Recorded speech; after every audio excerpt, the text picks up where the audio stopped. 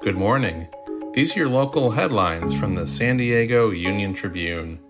I'm David Clary, and today is Wednesday, September 7th.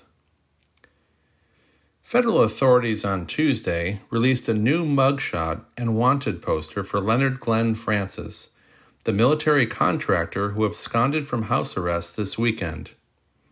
Francis, known as Fat Leonard, was the central figure in the Navy bribery scandal, but officials released few other details about the manhunt.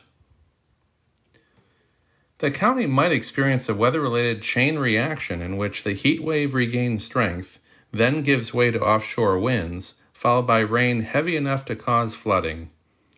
The National Weather Service came up with a scenario Tuesday while trying to figure out what Kay, a hurricane off Mexico, is going to do to the region's weather.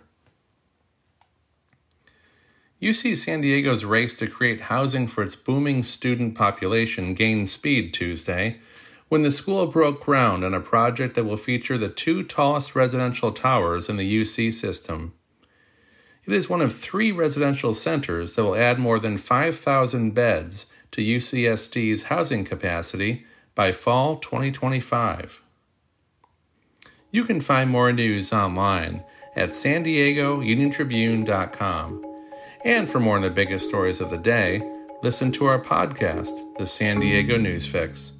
Thanks for listening.